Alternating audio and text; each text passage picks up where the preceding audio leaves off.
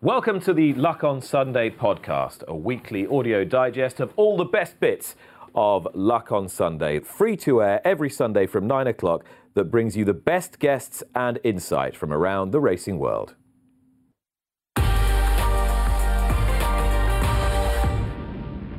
Welcome back. Great to have you aboard once again for the seventh season of Luck on Sunday. 2.5 hours for you to feast on the delights of the last week in top company. This is what we got coming up. And on a royal occasion on Town Moor, what an appropriately named winner. Continuous, embodying this extraordinary run of success for Aidan O'Brien, just after his 4,000th winner, and Ryan Moore, who was deeply impressed with this horse. What now for the Son of Hearts Cry? We'll talk to the trainer very shortly. Another shade of blue in front in Canada. Master of the Seas spearheaded a Grade 1 double for Charlie Appleby and his team at Woodbine. We'll be showing you that.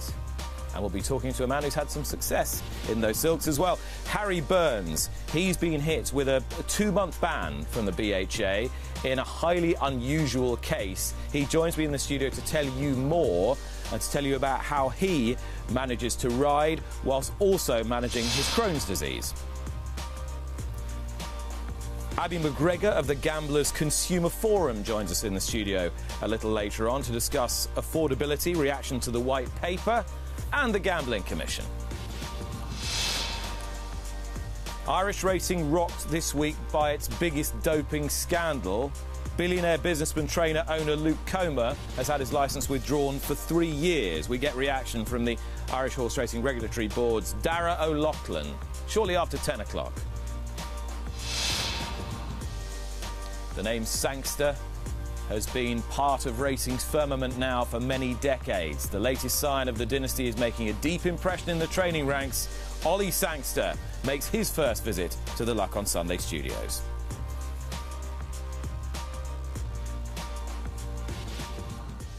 Very pleased to say that my two lieutenants today are Richard Hoiles, fresh from revelling in the delights of their majesties on Town Moor, and Neil Channing, everybody's favourite monarchist, joining us for the beginning of Season 7. Richard, you could get a flavour of the atmosphere yesterday at Donny? Oh, I like the fact that it was so sort of informal in a way, in the sense that it didn't have that prepared nature of royal visits where there's people standing there from 7 in the morning waving flags who are ardent monarchists. I mean, I was, but, you know. I like the fact that, 25 minutes before the race, they were both in the paddock with nobody else there and engaging with the crowd. And whatever you think of the monarchy and its relevance to modern society, I do think that the informal nature of the day had a relaxed atmosphere. William Haggis, the horse was in the paddock 15 minutes before the race, well before everything else. So I just think at those there, we were able to enjoy the day, and I think that revolved around those two as well. So I think it was a very enjoyable experience that added a different tweak to a great race. And Doncaster, before the St Ledger, it does have an energy of its own, doesn't it? With that paddock in front of the grandstand, it really works as a place and a space. I stand in that commentary box, one of the best in the country, looking down, and that sort of buzz and hubbub rises, and it was just, I thought it was nicely staged, and there were some really good little touches, including a lady who'd been there when Dunfermline had won in 1977, who wasn't told she was going to be part of the line to meet the Majesties if they turned up, and was there looking absolutely stunned. So, look, whatever you think of the royal family, I thought it played out very well yesterday, and it was nice to see them engage with the sport and the public in a relaxed atmosphere. In terms of the result, Neil, it was one of those where you sort of went, oh yes, of course that happened. And then tried to work out why it was 3-1. Yeah, I didn't back it, but I kind of thought, I sort of expected that to go off shorter. I made my bet in the morning and didn't really think about that 2 minutes before the off. I probably should have done. In terms of the royals, I'm not a huge fan of the idea of having a royal family. I think France gets many. But you surprise me. Many visitors. You surprise me. France get many visitors to their palaces without actually forking out on royals, and I think they had the right idea some years ago. But Legoland gets more visitors than Windsor Castle in a year. But putting that aside, I can see the importance for racing. And I actually, although I'm not a royalist, I'm a racingist, if that's a thing. And I was watching it thinking, well, this is pretty damn good for racing. And I don't really have a problem with that kind of sort of weird spot to be in. And in terms of the horse itself, he ran well enough to make the King look pretty excited by the whole thing. Yeah, absolutely, because he sweated up beforehand, and I think everyone was the fearing... King? Well, I think... well, thankfully I don't need gelding. I mean, I think the thing from the actual race was the horse ran well enough to justify the visit and give you a modicum of excitement. We were saying before, I mean, I don't know whether you can remember... possibly the second last Royal Ascot that the Queen attended, and it felt, and I think the now King and Queen were in attendance a couple of the days. It slightly felt, looking at it at the time, like they weren't fancying it that much. I felt like this year at Royal Ascot and yesterday, it looked like they were bang up for it. Well, loving it for sure. Yeah, and I think it's him that's changed a little bit. I think she was always quite into it. I think, I don't know. I mean, I'm only watching it on the telly. I'd always felt him rather stilted and etc. on what you've seen, and I didn't get that impression. And yeah, we've all had that disappointment of travelling miles to see your horse run absolutely dreadfully. Hopefully, it will lead to more interaction with the racing industry, and that's what we really need. We'll be chatting about that a little bit later on, but racing has got a pretty bad press at the moment and is fighting lots of battles, and I think the fact that whatever you think of those battles, it's important that it stays right there in the public gaze rather than just gets pushed to the periphery. Yeah, well, if we can get him to a few non-Premier meetings next year, that would be great. Racing League, I think. Well, we'll be talking about all that later in the programme. I want to talk a little bit more about Continuous and what impact he might have on the remainder of 2023, Richard.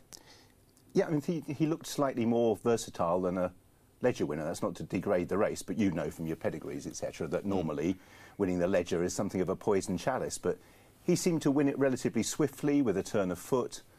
I'd overcomplicated the race, I think, in my own mind about his success at York. A drop back to 12 furlongs wouldn't seem to be a major issue for him, and he obviously has an interesting pedigree, being by Heart's Cry. So, as a result, there might be a little bit more momentum from Coolmore to go down that path rather than with a Scorpion or, where you're probably already aware that you're in the dead end of jumping as regards pedigrees. I just wondered, given that might be a Japan Cup play after the Art for him. Why not? They've got so many good horses to swap and change around. He's super tough horse. They've been looking to move away from the Galileo lines, and this year has been fantastic for them because you've had Wootton Bassett's running well that they've already got. You've got Deep Impact, through Saxon Warrior and already, and August Rodin now, and potentially you've now got Heart's Cry, who of course is no longer with us, I don't think either, representing another Japan line. And another Sayuni with Paddington. Yes. Dubawi with Henry Longfellow. So all of a sudden, what looked to sort of, one-trick pony is very unfair, but you know what I mean. You're worried about how you differentiate your sires who will come from the same lines. All of a sudden, you've been dealt a very, very good hand. So commercially, I think at the end of the season, if we were looking back at our year, we'd be thinking we'd been, on the flop, Neil. You've been dealt 3 pretty good cards. And also, actually, if you'd have been told, the Ledger's going to have, 4 from Aidan O'Brien. Yep. 3 from Gosden. Having a 3-1 the field race was pretty. It was a competitive race, and there's been a few sort of murmurings recently about two Coolmore horses in the same race, and the favourite winning and the other one maybe. I guess he got a slight run through yesterday. I haven't watched it back in because he appeared on the scene relatively swiftly, and I need to track his path back. There wasn't sometimes as well, when Aidan, has plenty of cards in the deck.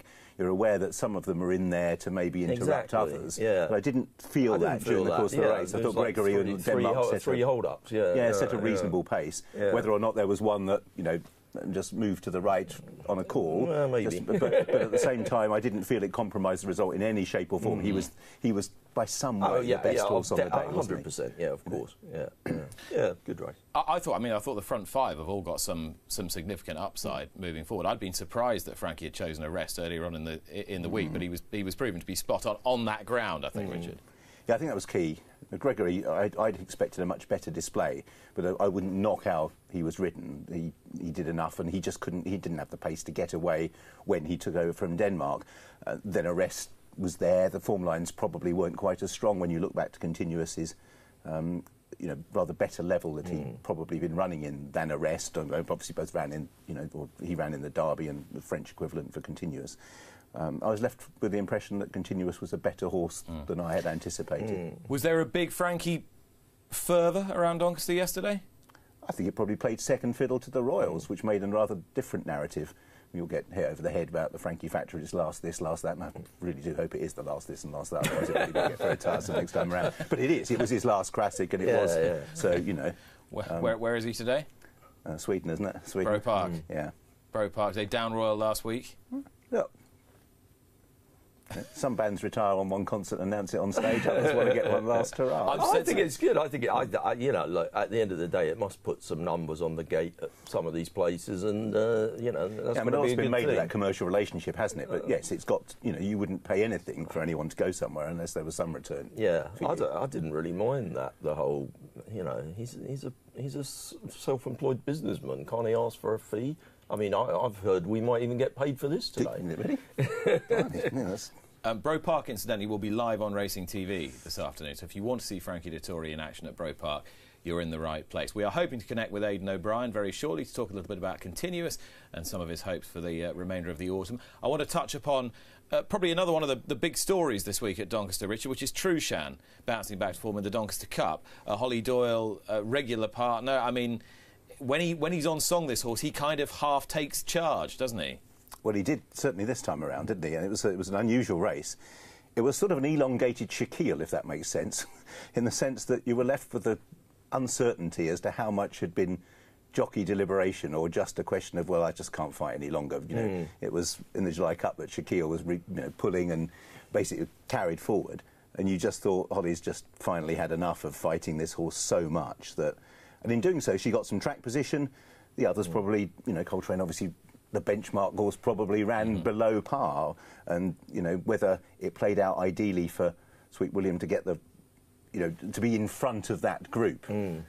He's always wanted to hit the front late, and effectively he was forced to go and lead that side away from Trushan, and he definitely did falter inside the final 100 yards. But it's a really good feel-good result for, it's a jumping style result on the flat, isn't it? A much loved older horse making a triumphant return off the back of the odd issue or two. I think he's got a bit of stick, hasn't he, Alan King, sometimes for quite late withdrawals, and I mean it's just a horse that wants soft ground, isn't it? I mean, it got soft ground, and it shouldn't be that much of a shock, really. And Coltrane probably doesn't really like that ground that much. Maybe that was the case with him. I also wondered whether the actual right on the inside of the running rail was where you wanted to be. Although, to be fair, the horse that beat him was there. So it's an interesting one, but.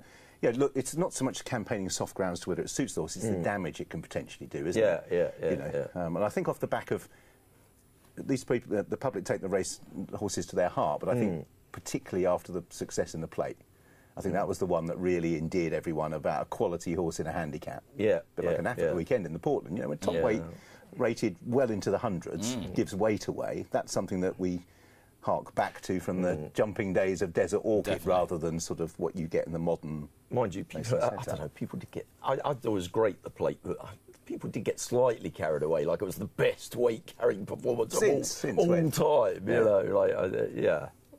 I think it's more the dynamic, that they're prepared to do it. That's good. Well that's good for racing. Yeah, I agree. It's interesting you mentioned Dan Aff there, Mick Appleby. It was a good week for him, winning the Portland and the Flying Childers with Big Evs. And I was concerned after the Nunthorpe that Big Evs might have shot his bolt. But not a bit of it. He really impressive. The first, furlong and a half was absolutely spellbinding. I mean, he flew out the stalls, gained his momentum, and was 2 lengths clear in a blink of an eye. And then you're wondering, OK, are you a sort of... cheap speed is unfair, but we've seen plenty of good 2-year-olds who get caught up physically during the course of the year by other horses. And to maintain it, it was really, really, really good. So, the other horses that were up there with him, Francis Menel, I think, was out the back. So the second and third both came from the rear. There's no reason you can really knock it. He's been the best sprinting 2-year-old. I don't know. They're going to the Breeders, aren't they, I think? Yeah, that's what they said. Yeah, which will suit that Breeders' Cup turf sprint. Yeah, I think given you've tried against the older horses, the Abbie probably doesn't really work, does it? You've been beaten once, why would that be any different? Just obviously it'll be gate speed, will be the gate speed advantage that the horse has in the UK. Do you think will be less given there. that we've seen what we saw at Doncaster, is it now easy to say that in the Nunn thought he just didn't match up against the older horses? The yard were quiet. Yeah, I kind of wonder whether we've proved it conclusively yet with that one, but I don't know. I mean, they're not going to the Abbey anyway. Well, Big Evs may well be going to the Breeders' Cup. One man who will have a bigger Breeders' Cup team than anyone else is Aidan O'Brien, and of course he is the hero of the hour, courtesy of Continuous, providing him with a 7th victory in the Betfred St Leger. He joins us on the line now. Aidan, good morning. Good morning, Nick. How are you? I'm very well, thank you. Congratulations. How is Continuous this morning? Good. Seems to be fine, Matt, or Nicky seems to be fine. I just went for a walk there, and Andrew and Randy seem to be very happy with him. And what's the plan now, Aidan? Still minded to head to the Arc with him? It's possible, Nick. Obviously, we'll see how he is for a week. I think if he was going to the Arc, he would have to be supplemented at the middle of next week. So we'll see how he is and speak to the lads and see what they want to do. That's what we usually do, Nick. Ryan Moore was saying yesterday that he's a horse that he thought quite a lot of as a 2-year-old. In the middle part of this season, could you imagine that he was doing what he was doing yesterday? Yeah, I suppose we liked him a lot. I think he was unbeaten at 2 and group winning unbeaten 2-year-old. And obviously he had a setback in the spring, and he didn't get to start until the Dante, and he was just barely ready to run, and we were kind of surprised how well he ran, really, I suppose. So, obviously then we made the decision. We went to France for the 1.25 miles with him for the Derby instead of obviously going to the Epsom Derby. So, and that just didn't work. And then I suppose he came back then. I think he went to Ascot after that and for 1.5 miles, and was very slowly run 1.5 miles, and he ran very well, but we still weren't sure because the pace was so slow. And then I suppose the rest is history, obviously. And then he had another break, and he went to York, and he won a strongly run 1.5 miles. And then, obviously, that was the first time we really got a proper look at him. And he won very well that day. So, and sure, obviously, he's out of a fast enough family, but he's by Heart's Cry. And I think in Japan, Heart's Cries usually stay. So he handled the knees in the ground. So there was obviously a chance that he could stay. And obviously, he did. Ryan getting a super ride, Nick. Could the Japan Cup be a plan for him? Yeah, listen, I think everything is open to him at the moment. He's a strong traveller, he quickens, handles all types of ground. So I think everything is open to him at the moment. And the horse who ran a really good race in defeat, Tower of London, is he still Melbourne Cup bound? Is that still in the mix for him? Yeah, just about. I'm not sure. He has to be. He has to get through all the hoops before then. Whether that will happen or not, I'm not sure. So obviously they have to go through all those scans and all that, and obviously it's very difficult to do that. And Aidan, I know you are tight for time today, but I did just want to ask about a couple of the 2-year-olds for the back end of the season. Just how you're going to split up, where you're going to go with Henry Longfellow, City of Troy. What's the plan with them? Yeah, at the moment, City of Troy is being trained for the Dewhurst, and that's the plan at the moment. Henry Longfellow obviously has won his Group 1 now, and he's had 3 runs, so he has plenty of experience, so he doesn't have to go anywhere, really.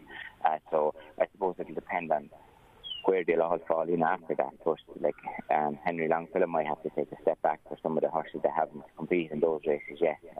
But he is in good form, and we're delighted with City of Troy. And City of Troy, you still got it in your mind that you might have a go on dirt just to see if he's a Kentucky Derby horse? No, probably not, Matt. That's changed. So yeah, probably not. We just want to make sure to keep him very safe until next year, and we might take the Dewhurst horse and then see where we go after that.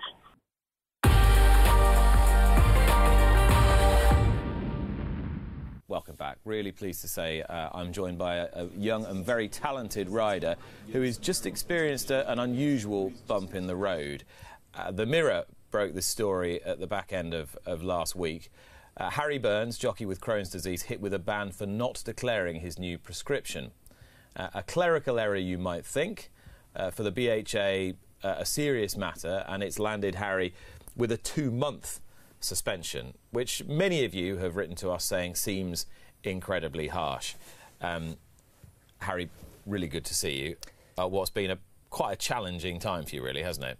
Yeah, last few weeks have been quite stressful, but I mean it's all over and done with now. And like I say, look, I know I done wrong for not declaring this medication. Mm-hmm. The BHA have just followed protocol, and they've followed the guidelines. But I do just feel that the penalty probably is a bit harsh, considering the whole ordeal happened in March. So it was actually in March you found out that something had flagged up. Yeah. So this ban I'm not being banned for a substance. I'm being banned as punishment. Mm-hmm. So I just feel 2 months is probably a bit harsh in my opinion. Yeah. But you're being banned because you were taking some medicine that you hadn't disclosed to the BHA. That's right, isn't it? Yeah. And would you have been able to ride on that medicine had you disclosed it? Is that what the ban's for, the non-disclosure? Yeah. I mean, I've been riding on the medication since. I had to do a concussion test. Luckily, my annual concussion test came in at the time when I had this urine test. So luckily, I didn't actually miss any days. But I was meant to sort of have a concussion test when I started the medication in January, and I didn't. But yeah, like I say, it is very confusing. But hopefully we can just try and move on now, and the ban's in place, so there's nothing anyone can do. So hopefully we can just keep our heads down and keep working hard. I think the important thing, obviously, is if there are other people who have illnesses, conditions that need management, that they're aware of your case, so that this sort of thing doesn't happen to them. Tell me a little bit about Crohn's disease and your management of it and living with it, and how difficult that is. Yeah, so Crohn's disease is it's an inflammatory bowel disease. It's where your immune system attacks itself, and then it can attack your gut as well. So a lot of Crohn's medications weaken your immune system to stop your immune system fighting itself. And it can cause flare-ups, abdominal pain, loss of appetite, fatigue. Like at one point, I remember when I got diagnosed, I sort of got down to about 6 stone, I think it was. Really? Yeah. And so how old were you when you got diagnosed? So I got diagnosed, it was actually a few weeks before my last year at school, and I missed the first 2 weeks of my last year at school. And I remember going into my classroom because I spent 2 weeks in the Royal London, because at the time that was a local hospital in Whitechapel. Yeah. And I just remember going into the class, and all my mates were there because I'd missed 2 weeks, and they sort of threw their hands in the air. But I remember I wasn't very healthy, but I avoided surgery up until 2016. Yeah. So the intestine is made up of 3 layers. You've got an inner layer, a mid layer, and an outer layer. And the inner layer is used for taking in nutrients. And if inflammation at the time gets through the mid and outer layer, it can cause abscesses and fistulas and lots of other complications. Unfortunately, it leaked through my intestine in 2016, and I had an abscess in my leg.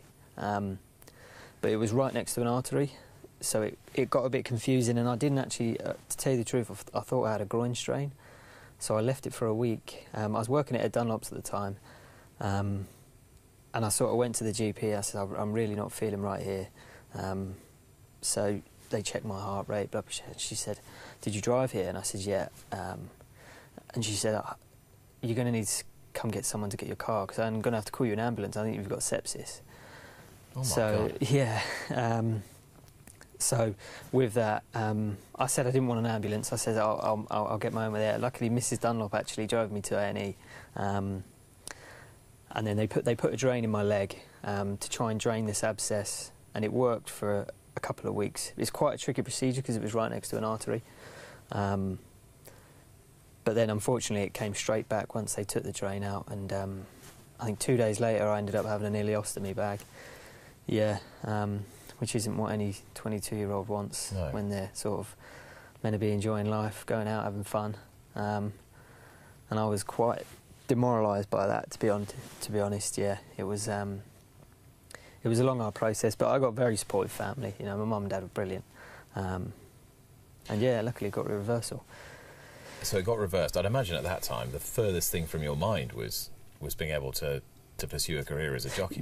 Yeah, that was, for me, that was completely off the cards. I rode Dunlop's hack while I was having this ileostomy bag. Because, to be honest, it doesn't stop you doing anything. And if anything, it's probably the best I've ever felt with this. It's just there, you know. And it does make you feel good. And I remember riding the hack at Dunlop's. And it was fine, but race riding was definitely off the cards, yeah. But then when I got it reversed, they actually removed 30 centimetres of my bow as well. So then once I recovered out of that and came out of that, I thought I'd give it another crack, yeah. But that was in 2018, yeah.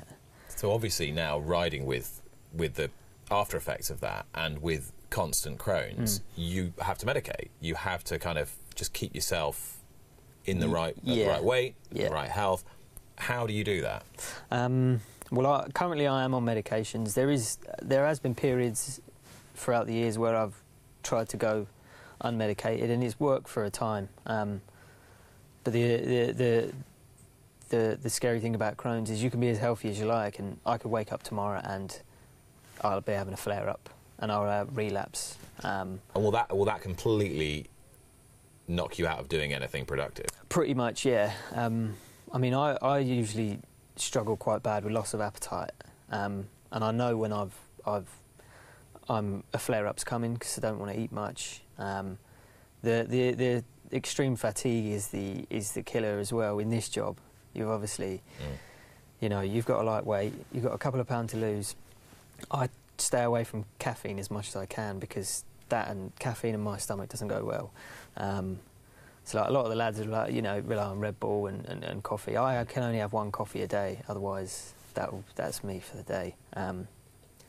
So I've been wasting for a day and I've not been eating. You know, I can't have caffeine, so I've really got plus I've got fatigue, so it can be a struggle sometimes. But I'm just getting on with it. Yeah. So why did you resolve to really want to do this, to ride? Because there's a lot more stress-free things you could have done for your body and for your mind, surely. Yeah. No, it's something I love. And I left school at 16 and went straight into racing, having not sat on a racehorse, and I sort of clicked with it straight away.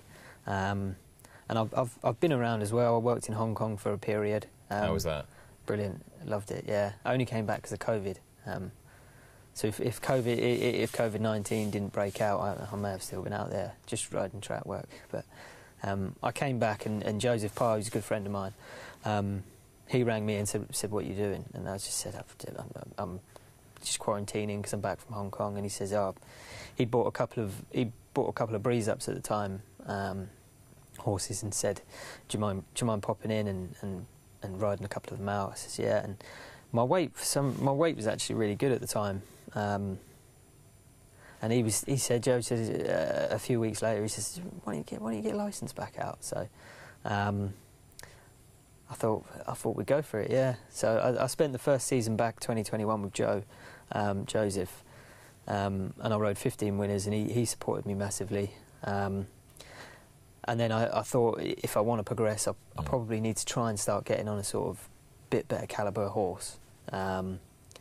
So I spoke with Joe, and I rode a winner for the Crisfords that winter. So I gave them a phone call. I said, "Would you be interested in sort of having me in and being your sort of stable claimer, if you like?" And they were keen for it, and I've sort of never looked back since. Yeah, I've ridden some really nice horses for the Crisfords.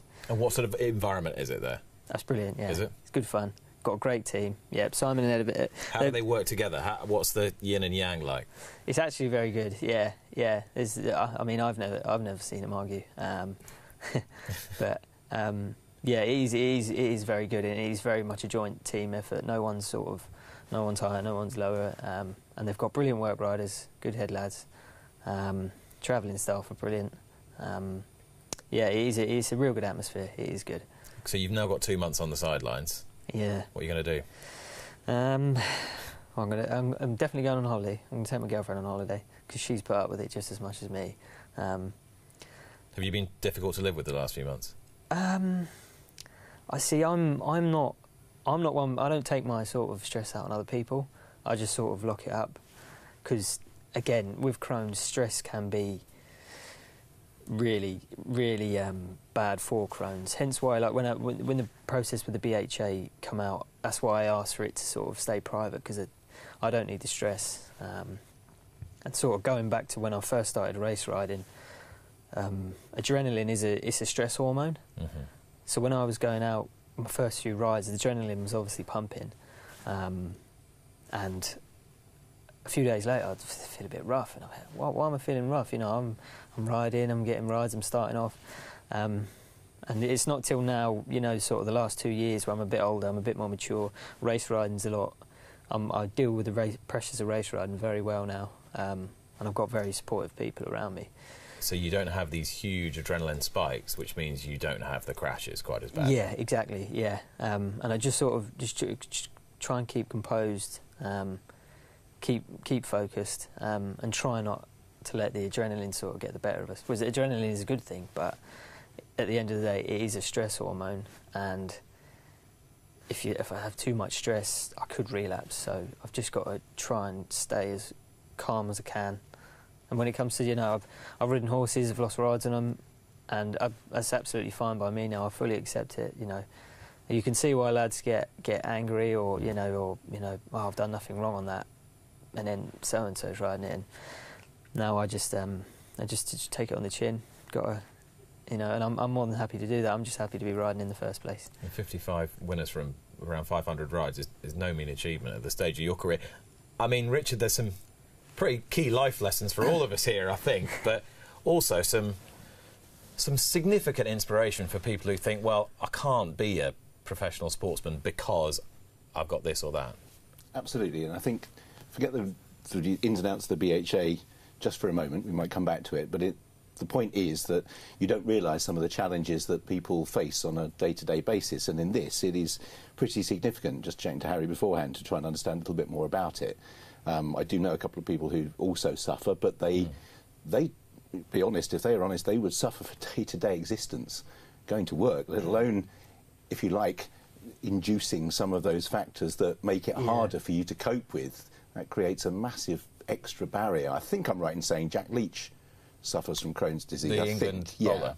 And I remember seeing a documentary about how he was battling more the psychological aspects, I think. And that's the point, is it's not just a physical illness as regards that, although some of what you're talking about is very physical. It must be the way that you're only 24 hours away from being back in that situation which you can't control. No, yeah, absolutely. And that's the thing.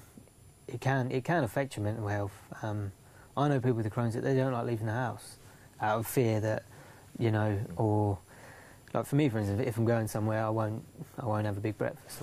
That's hence why I allow for caffeine and whatnot, just to try and keep everything go as smooth as possible. But there is people that are, anxiety is quite a big thing with Crohn's as well, and it can be a struggle, but there is a lot of help and support out there, so it is it's manageable at the minute. Yeah. And are you able now to, when you come back riding, use the same medication that you've been banned for, effectively, as long as the BHA know what you're doing? Yeah. So it's a simple... basically, you've made a clerical error. Yeah. And you've got a 2-month ban, and that's the entry point for the ban. Yeah, And that's the point. We're talking about what you'd like to gain out of this, and I think that was the... it is the entry point. They have given the minimum, and there are legitimate reasons why this rule as a whole would be in place, aren't there? In terms of safety. Yes, of course. In terms of any medication you ride under needs to be disclosed. But I think in your case, the mitigating circumstances, as we've heard, is so great that maybe a wider span of penalty would be more appropriate if it's clearly at the lower end of the scale, and perhaps if you can learn anything from that. And I suppose as well that we've said this so many times, but this was March. Yeah. So Yeah. you've had that length of time in circumstances where anxiety is a contributory factor to inflammation. So I suppose that would be the other more timely dealing with it would have probably been better. So I think there's definitely a couple of lessons to be learned for the BHA. Have you felt that there's been a deal of sympathy towards you, notwithstanding all of that, or not?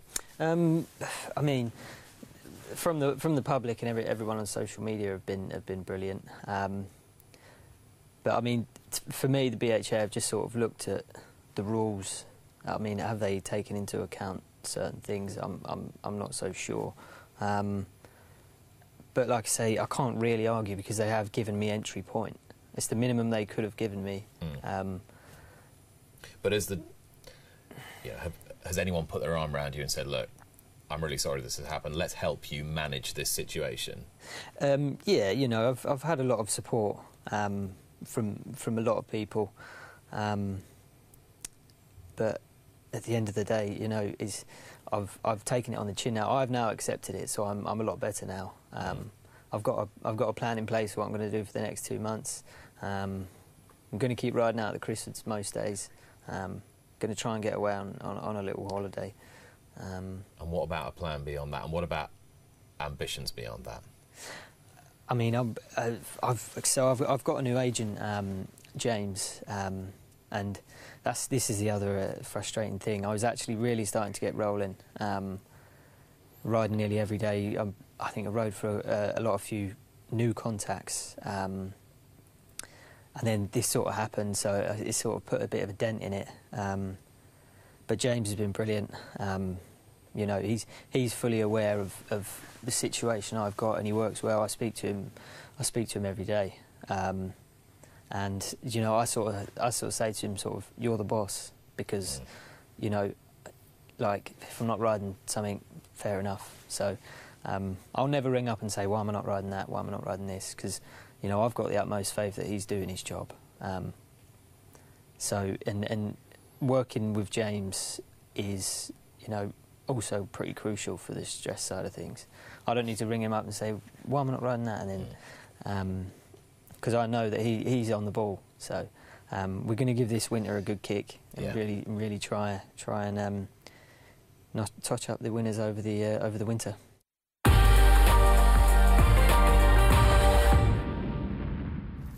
Really pleased to welcome to the sofa alongside Richard and Neil, Abbie MacGregor from the Gambling Consumer Forum. We were not going to let this week or any other week pass without talking about racing and gambling's constant struggle within government to understand its place in the world and to understand exactly how we're all going to move forward for the profitability of the sport and for the satisfaction of all gamblers, all punters. Abbie, just tell us a little bit, first of all, for those who aren't familiar, what is the Gambling Consumer Forum? So the Gamblers Consumer Forum was set up to represent those in the debate who have never been consulted properly in the debate on gambling regulation, which is ordinary, healthy gamblers. But actually, along the way, we've ended up representing two groups that we didn't really expect to, which was recovering addicts and clinicians who have got a specialisation in addiction recovery, who are currently very frustrated with the direction of travel, because there's a narrative out there that it's possible to regulate addiction out of existence.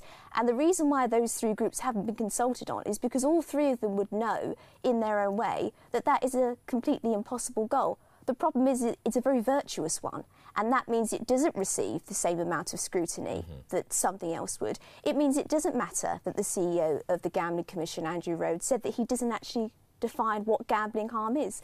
And it means that collateral damage to industries and to people is largely ignored. But either way, however you see it, the government and the Gambling Commission's gambling reforms are already condemned to failure because they don't understand addiction. So how did you get involved in the first place? What was your entry into this? So I come from a background of neuroscience myself, and from the my own knowledge and the addiction recovery specialists that we've been talking to, it's quite clear that the gambling white paper as a whole is predicated on the false assumption that everyone could be one better way from addiction. And that's generated from another myth that the industry is the primary motivator behind addiction. Now, I believe from my own experience and, as I said, from the clinicians that I've been speaking to, that addiction is created by your genetics and then spurred on by trauma and exposure. But you have to have all three, because if you didn't, if you just needed the exposure, why are we not all addicted? And I don't just mean gambling either. You think about all of the addictive agents that are readily available to us as adults. Now, the only thing that is going to confront those cognitive compulsions and manage that trauma and exposure is clinical treatment. Anything else is merely a substitute for the real solution, because things like affordability checks, closing gambling accounts and bank accounts, maximum stakes on slots, they address my ability to bet, they reduce it. But what they haven't done is tackled my compulsion to bet. And ministers in the Gambling Commission have deluded themselves into thinking they can solve a very clinical problem with non-clinical solutions. So this is being purely driven from your knowledge of neuroscience and your clinical research?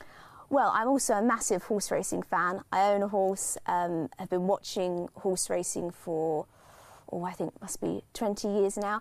And we have to recognise that when we regulate things, because I also come from a background of politics too, we have to be really very careful when we do it. And there's a really good example at play that we can see right now in another addiction, in alcohol. Now, one of the most successful addiction recovery methods is Alcoholics Anonymous. And that actually gets alcoholics to acknowledge their addiction and opt for that clinical help. At the same time, Scotland recently introduced minimum alcohol pricing. And that obviously makes alcoholic products more expensive. It sort of cuts out that cheap cider that you can buy in the supermarket. But what they actually saw was that rather than not buying alcohol at all and excluding a whole group of people from buying alcohol, those who were addicted to alcohol, actually, the money that they were going to spend on food, they now spent on alcohol. And as a result, death by alcohol in Scotland has gotten to a 14-year high.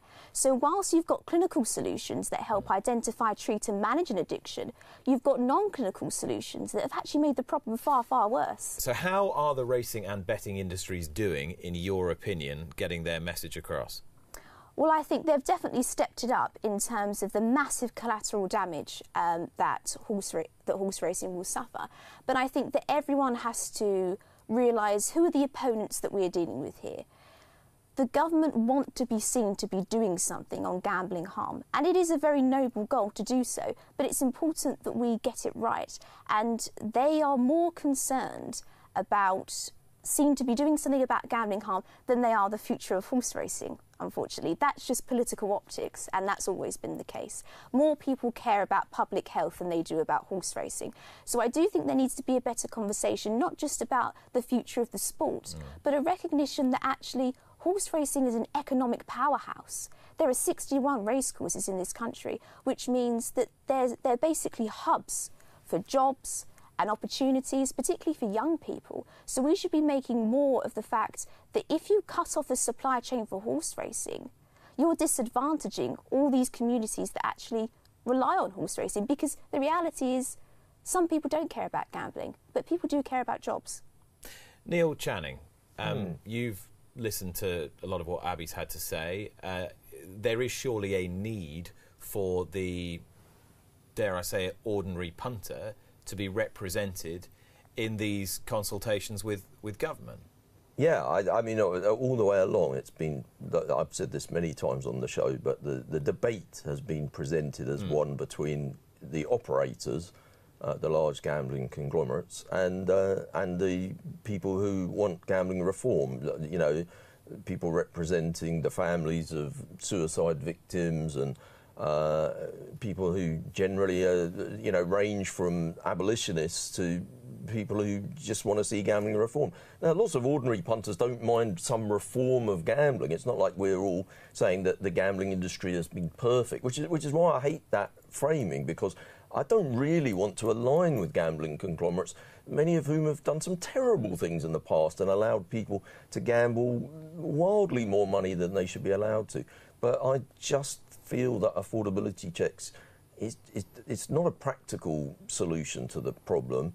I don't trust the companies with the information, and I actually think they've got plenty of information already to deal with problem gamblers, and they haven't done a very good job of it. I mean, all companies have markers of harm. They can see if people are having their card declined when they try and deposit, if they spend 16 hours a day on the site, if they bet on 8 different sports within a day. They don't really do very much with that information other than sometimes pop up in the chat and say, are you okay? And you say, yes, I'm fine, and then they go away. It's to go from that step to suddenly saying, right, I want to see a year's bank statements, I want to find out your P60, your company accounts, your share certificates, and put you through all of that. Seems like a massive jump when they don't really do very much with the information they've got already. As somebody who bets for a living... and has done for many years. Do you recognise what Abbie was saying about what makes a gambling addict clinically? Yeah, I mean, obviously, I broadly agree with what Abbie's saying. Where I slightly struggle with Abbie is I don't really like it when we veer off and start talking about smoking and drinking, because I don't see the products in the same way. I just feel like anybody that has one cigarette, that's bad for you inherently. There is no benefit to smoking. Whereas for most people that gamble, it's absolutely fine. Look, I get criticised occasionally. People always want to call me a hypocrite for one reason or another. And people say to me, well, you're only sticking up for gambling because that's a thing that you enjoy, whereas you're a non-smoker, so you don't stick up for smoking. Well, smoking in 100% of cases is bad for you, whereas gambling in almost all cases is perfectly fine for you.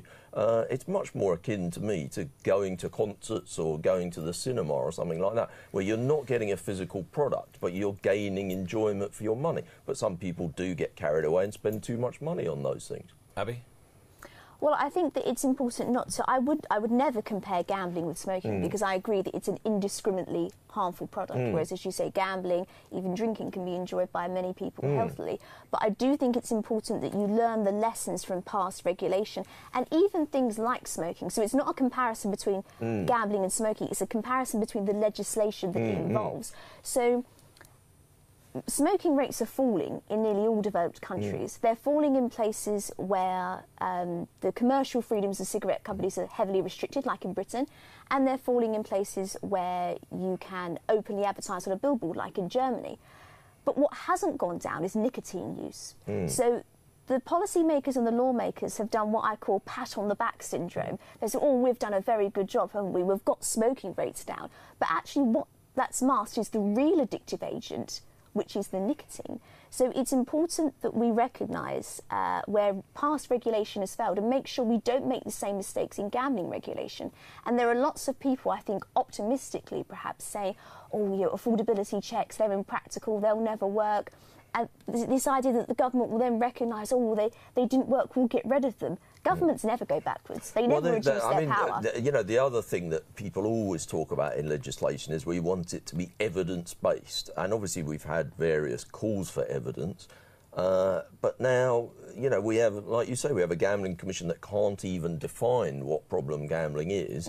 And we have the evidence that is being paid for is often coming from people who have an axe to grind against the gambling industry. Whose starting point that gambling is a harmful activity. Yeah. So, but the problem with once you get to affordability checks, when it doesn't have any effect, because it won't, there's no clinical basis for affordability checks whatsoever. When it doesn't work, the government will then say, it didn't work not because it was an impractical policy, but because it didn't go far enough. But also, so we have to increase in the whole process, there's been very little talk about measurements of success. I mean, how are we going to know whether, if affordability checks do come in and they, which the gambling minister says he doesn't really want to see generally. But we have no way of judging whether they're successful or not because nobody's even thought about that. Unfortunately, we live in a world now where regulators and governments feel that they have to be seen to be doing something. And so they will be seen to be doing something virtuously optic, no matter whether it will be successful or not. I remain slightly optimistic because in the last couple of weeks we had this parliamentary session where the DCMS committee questioned the Andrew Rhodes, the chair of the Gambling Commission, and then Stuart Andrew, the Gambling Minister. And they came up with contradictory statements because basically Stuart Andrew is saying that he wants to see frictionless checks, and he doesn't believe in most cases that any kind of affordability check with sending in bank details, that kind of thing, is going to be necessary, and he doesn't want to see that sort of thing. And obviously people living in the real world know that that's exactly what's been happening for over 2 years now. My understanding is that the BHA have been meeting with Stuart Andrew and pointed out the error of his ways in this confusion, and that he has now spoken to Andrew Rhodes and said to him that as far as he's concerned, he would like him to stick to the letter of the white paper, in as far as it's possible in all situations. So I don't know whether that's going to be a kind of reining in of the Gambling Commission or how that's going to pan out, but my understanding is that's what Stuart Andrew would like to see happen.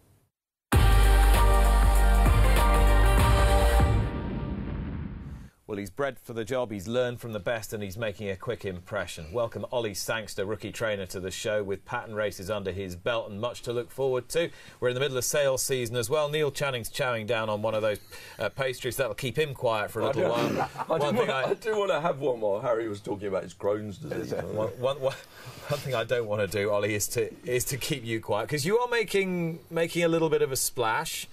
You would say this has been quite a long time coming, I think, even though we would look at you and think, well, he's fresh out of school. Not quite so, is it? There's a lot of experience under the belt.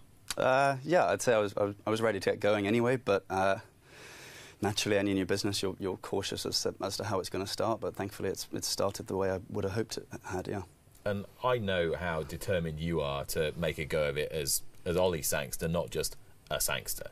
But when the name is so legendary, when it's so steeped in the traditions of the game, you're never going to be able to leave that behind or forget about it. How aware were you as a kid growing up of how big a deal your family had been in the sport and how big a deal your grandfather had been? I would say positively sort of unaware, really. Really? You know?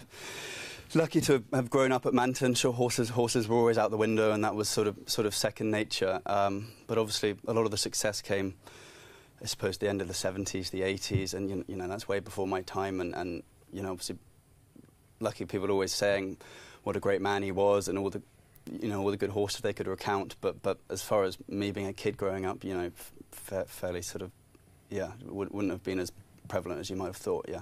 But the passion was obviously. Yeah, the passion was always there, and like I said, lucky to have grown up around the horses, and I've always worked, you know, enjoyed the horses since a young age. So inevitably, me going into the industry was never a huge surprise, you know. And tell me about how your parents felt about you going into the industry.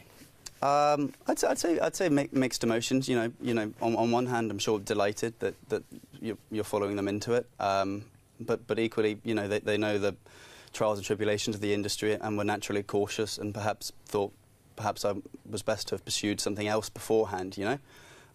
It's obviously a tricky industry and we're all aware of that. So I mean, Mum initially thought that it would be better maybe to go and learn another occupation first, and then you always have that to fall back on. But no, this was always the way I was going to go, and once that was set in stone, they've always been very supportive since then, yeah. And in a nice way, you do strike me as a guy in a bit of a hurry as well. You weren't going to be super patient to try out a load of other things. No, look. Once I had my heart set on this, you know, that was always the way we were going to go. What was it about the whole business that was driving you? Was it always training? Was it always that?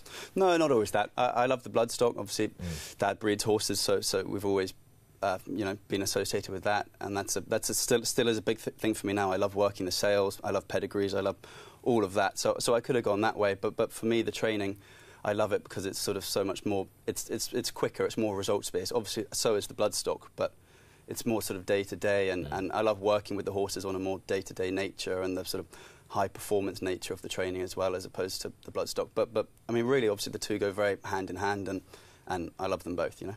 I read that there was a moment where there was a bit of a fork in the road and you were nearly off to university. After school. Yeah, again, naturally, I left school and, you know... Did you do well? Were you good at school? Yeah, I was perfectly bright enough, and I had places at decent enough universities. I think I was going to go do business or economics or one of those, which is fine. But naturally, this was the route I was always going to take. So going and spending 3-4 years at university, doing a business degree, to then come out and start at the bottom, which invariably you have to do in racing, and be mucking out and learning from the bottom, it didn't seem to make sense. And to me, it made more sense to start doing that when I was 18 than start doing it when I was 21, 22. The thing is, Richard, I think you've got to have quite a bit of presence of mind to do that, because you're swimming against the tide. You know, if all your peers are going to further education and you're saying, no, I'm brave enough to back myself to do this, it is swimming against the tide, really. I suppose so. It's interesting because I didn't go to university either. I had a place and I went to Poly because it got me into accounting at that stage, which was where I was going within a year rather than doing a 3 or 4 year degree, because that's where I was going to go. And as you say... So you knew you wanted to work with numbers, work as an accountant? Yeah, basically that's where I decided I was going to go. And in those days there was a route into the industry. They took both relevant and non-relevant graduates after 3 or 4 years, and there used to be a route through Polys, which of course don't exist anymore, of a year doing an accounting, but you had to have your job arranged in advance. So it's a bit like, you know, Ollie, you decided you were going to go and start training and you'd arranged to go to Gay Waterhouse or Wesley Watershaw sort of training operation, because it gets you out there quicker and you begin to learn what you want to do. All it taught me was that, well, eventually that I didn't want to do it right the way through, but that's not the point. So I do sympathise with that sort of approach. If you know where you're going, you may as well get on with it rather than let your life go off in a different tangent, particularly if you're at university for 3 years. Yeah, and like you said, sure, there were definitely times when I was probably waking up and going to work and my friends were getting in, you know, so you know, there were times when it was tough, you know, but the way I'm wired, that was always the better route for me, having a sort of fairly sort of relaxed sort of schedule that university can offer you, just for me wouldn't have suited me, and having a routine and a structure and everything, that's for me would always have you know, been the much more viable thing to do. So actually I don't think university would have worked for me, but due to what I wanted to do, that was never going to happen anyway. I found it suited me rather too well, which is why I have great admiration for your work ethic. I mean, to what extent, given what we've discussed, did you feel like I need to work 2 to everybody else is 1, because I want to prove to people that I've not just been silver spooned for the last however many years? I think when I started, like anyone, you're a kid and you just want to get your foot in the door and get going. When I went to America to work for Wesley, I didn't really have the option of working 2 to 1. That was just how it was. It was just hard work, but very rewarding work as well. Tell me why it was so intense. So when you go to Keenan or Saratoga, you know, they have full cards of racing. Saratoga, it's 6 days a week for, you know, the best part of 2.5 months. And then on top of that, then you have the sales in August, and you have full teams of horses, staff, you know, everything. And then on top of that, you have a trainer that's not there the whole time. So, but, you know, these trainers are running 2, 3, multiple stables. So you end up being their representative, but more so than, you know, just a representative of the races. You know, you're sort of running the stable. You're their eyes and ears. So it's a 24/7. You know, there's no Sundays off. It's full on. And you're what, like 19, 20 at the time? Yeah, I was 21 and 22 those 2 years. And he basically just chucks you the ball and say, get on with it. Definitely. I mean, look, when I started, I was riding out, but things sort of progressed quickly. But naturally, as well, over there, you have a lot of the employees you have are Hispanic and whatever, so the fact that you're English and whatever or English speaking anyway, is a positive, you know, and helpful for dealing with owners and what have you, you know.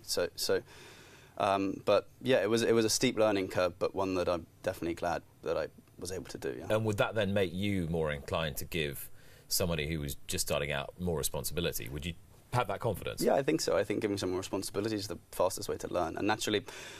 I'll easily say I've probably made loads of mistakes, but hopefully you don't make the same mistakes twice, and that's the fastest way to learn, I think. Yeah. Okay, what has made him what he is? What did you learn from him? I think he's just an out-and-out horseman, really. You know, he's very hands-on, loves nothing more than. I mean, he still breaks in a lot of the yearlings himself, you know. loves nothing more than the horses, and he'd know every horse inside out. And yeah, he's just a real out-and-out horseman. Yeah. I mean, he still loves to, as you say, still loves to ride. He's still very much sort of. Yeah. And do you feel like you're in that mould? Yeah, I think so. I mean, look, Wesley's in his 50s, so the fact that he's still breaking them in is fairly remarkable. But I broke in most of my yearlings myself last year. I still ride out, not most days, but a good few days a week. But because I can, I kind of, you know, I prefer doing that to sort of just sitting in the Jeep all morning. So I'm sure there'll be a time when the tides will change a bit. But for now, I definitely enjoy getting my hands dirty and getting stuck in. Yeah. And in terms of the actual training, I mean, I've heard it said quite a lot that you're not quite sure how he's doing what he's doing, but you just kind of watch and learn and try and pick it up as you go along. Is there something in that? Yeah, he's a bit of a sort of, I don't know, sort of mad magician. Like, a lot of it's in his head, but after a certain period of time of working for him, you sort of start to unravel it all yourself and work out. And after a while, naturally, because when you're running these stables, you're doing basically what's in his head that you're, you know, applying it, so you do start to unravel it and work out the systems and what have you. But it definitely took more time, because the way he runs it is he's very you know, he's got his finger on the pulse, and it's a lot more from his head. It's not so much from spreadsheets and boards and lists. You know, it happens as the morning goes on. You know, so you have to be quick thinking, but in a good way. You know. And where else have you been to kind of acquire the knowledge that you've got now? I had a good, just shy of 2 years at Joseph O'Brien's base there, just literally before the yearling sales last year, which was great. My first real sort of season here was with Charlie and Barry Hills there, which was great. But again, I was a kid, and then I did a COVID year at Hugo Palmer's just after George had left, which was good, but COVID sort of marred it a bit, and it made it it just didn't really work for me. But that was fine, still a good experience to learn the Newmarket gallops and the Newmarket systems, and yeah, it was good. Talk to me about Joseph O'Brien. How does he do what he does with that many horses and that many owners and that scale of operation? He seems to just do it with such cool-headedness. Yeah, I don't know. Look, it's a big operation, and he's a very, very driven guy, and he knows every horse inside out, and it's like you said, he's the sort of captain of the ship, but there's a lot of very good people underneath him, and it all runs very smoothly and seamlessly, but he knows every horse inside out, and he's remarkable. Yep. So did you have a time frame when you knew you were going to start? No. So how did it happen? I thought it would be, you know, naturally I was happy with what I'd learned, and I thought it would be, you know, somewhere late 20s, but ultimately you're starting a business, you need to finance the business and get that off the ground, and long story short is I part-owned a good filly last year, Saffron Beach.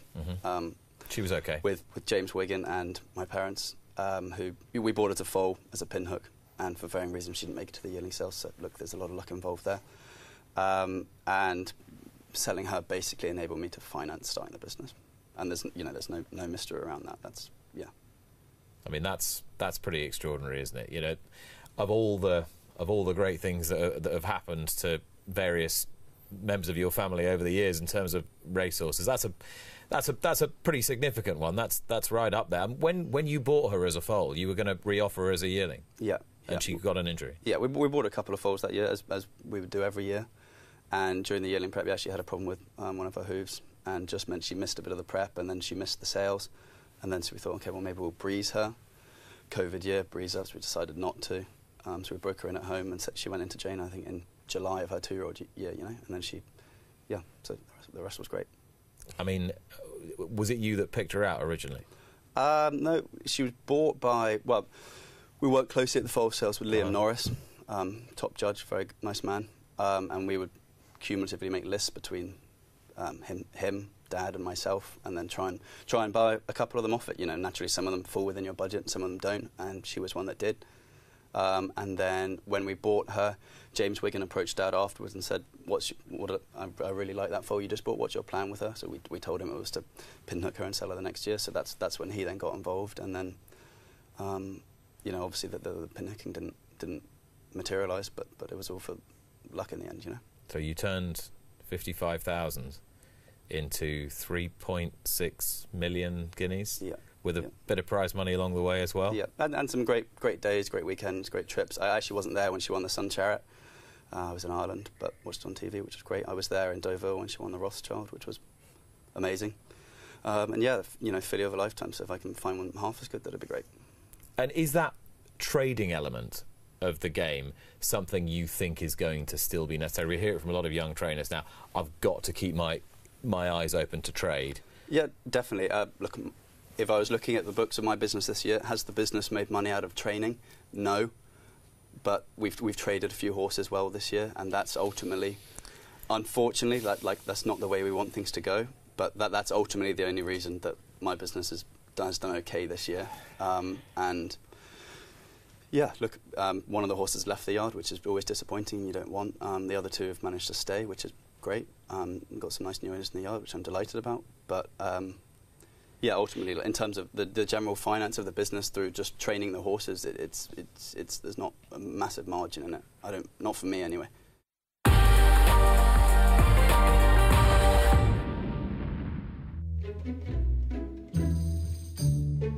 Do I look at you or the camera?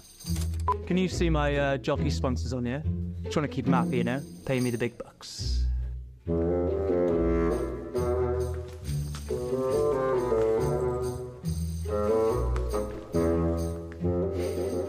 People ask, what race would you like to win more?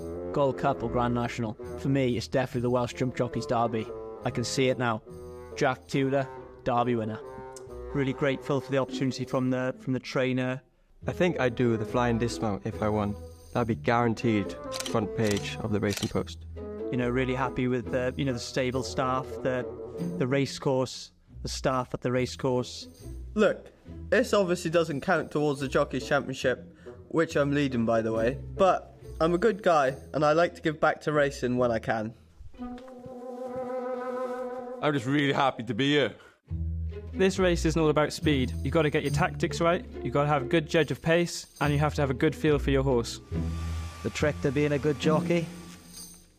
Riding the fastest horse. Oh, Mum bought me this. Just don't tell James. Did I mention the horse? Really grateful to the horse. I'd obviously love to win the race, but as long as I can stay out of the way of James Bowen, that'll be great, because he's absolutely horrific. How he hasn't been stopped from riding yet, I'll never know. This? Oh, my mum bought me this. Don't tell Sean. What? We're using starting stores. They look a bit claustrophobic on the TV, don't you think? I'd rather jump the jumps. You know what it's like? You got Sean Bowen thinking he's giving back to the game by gracing us with his presence. I'd love it if I beat him. Absolutely love it. Adam Wedge is riding in the race. He's not even Welsh, is he? Don't even know why I'm here, to be honest. Grateful to my family as well, and, you know, my pets. OK, that's enough waffle. Thanks to the jockeys for this, but it isn't about them. It's about raising money for charity. In recent months, racing has got right behind Christian Williams and his family following the news that his daughter Betsy has been diagnosed with leukemia. In support of the family, the Welsh Jump Jockeys Derby is raising money for Latch, a children's cancer charity. If you'd like to donate, please follow the instructions on screen.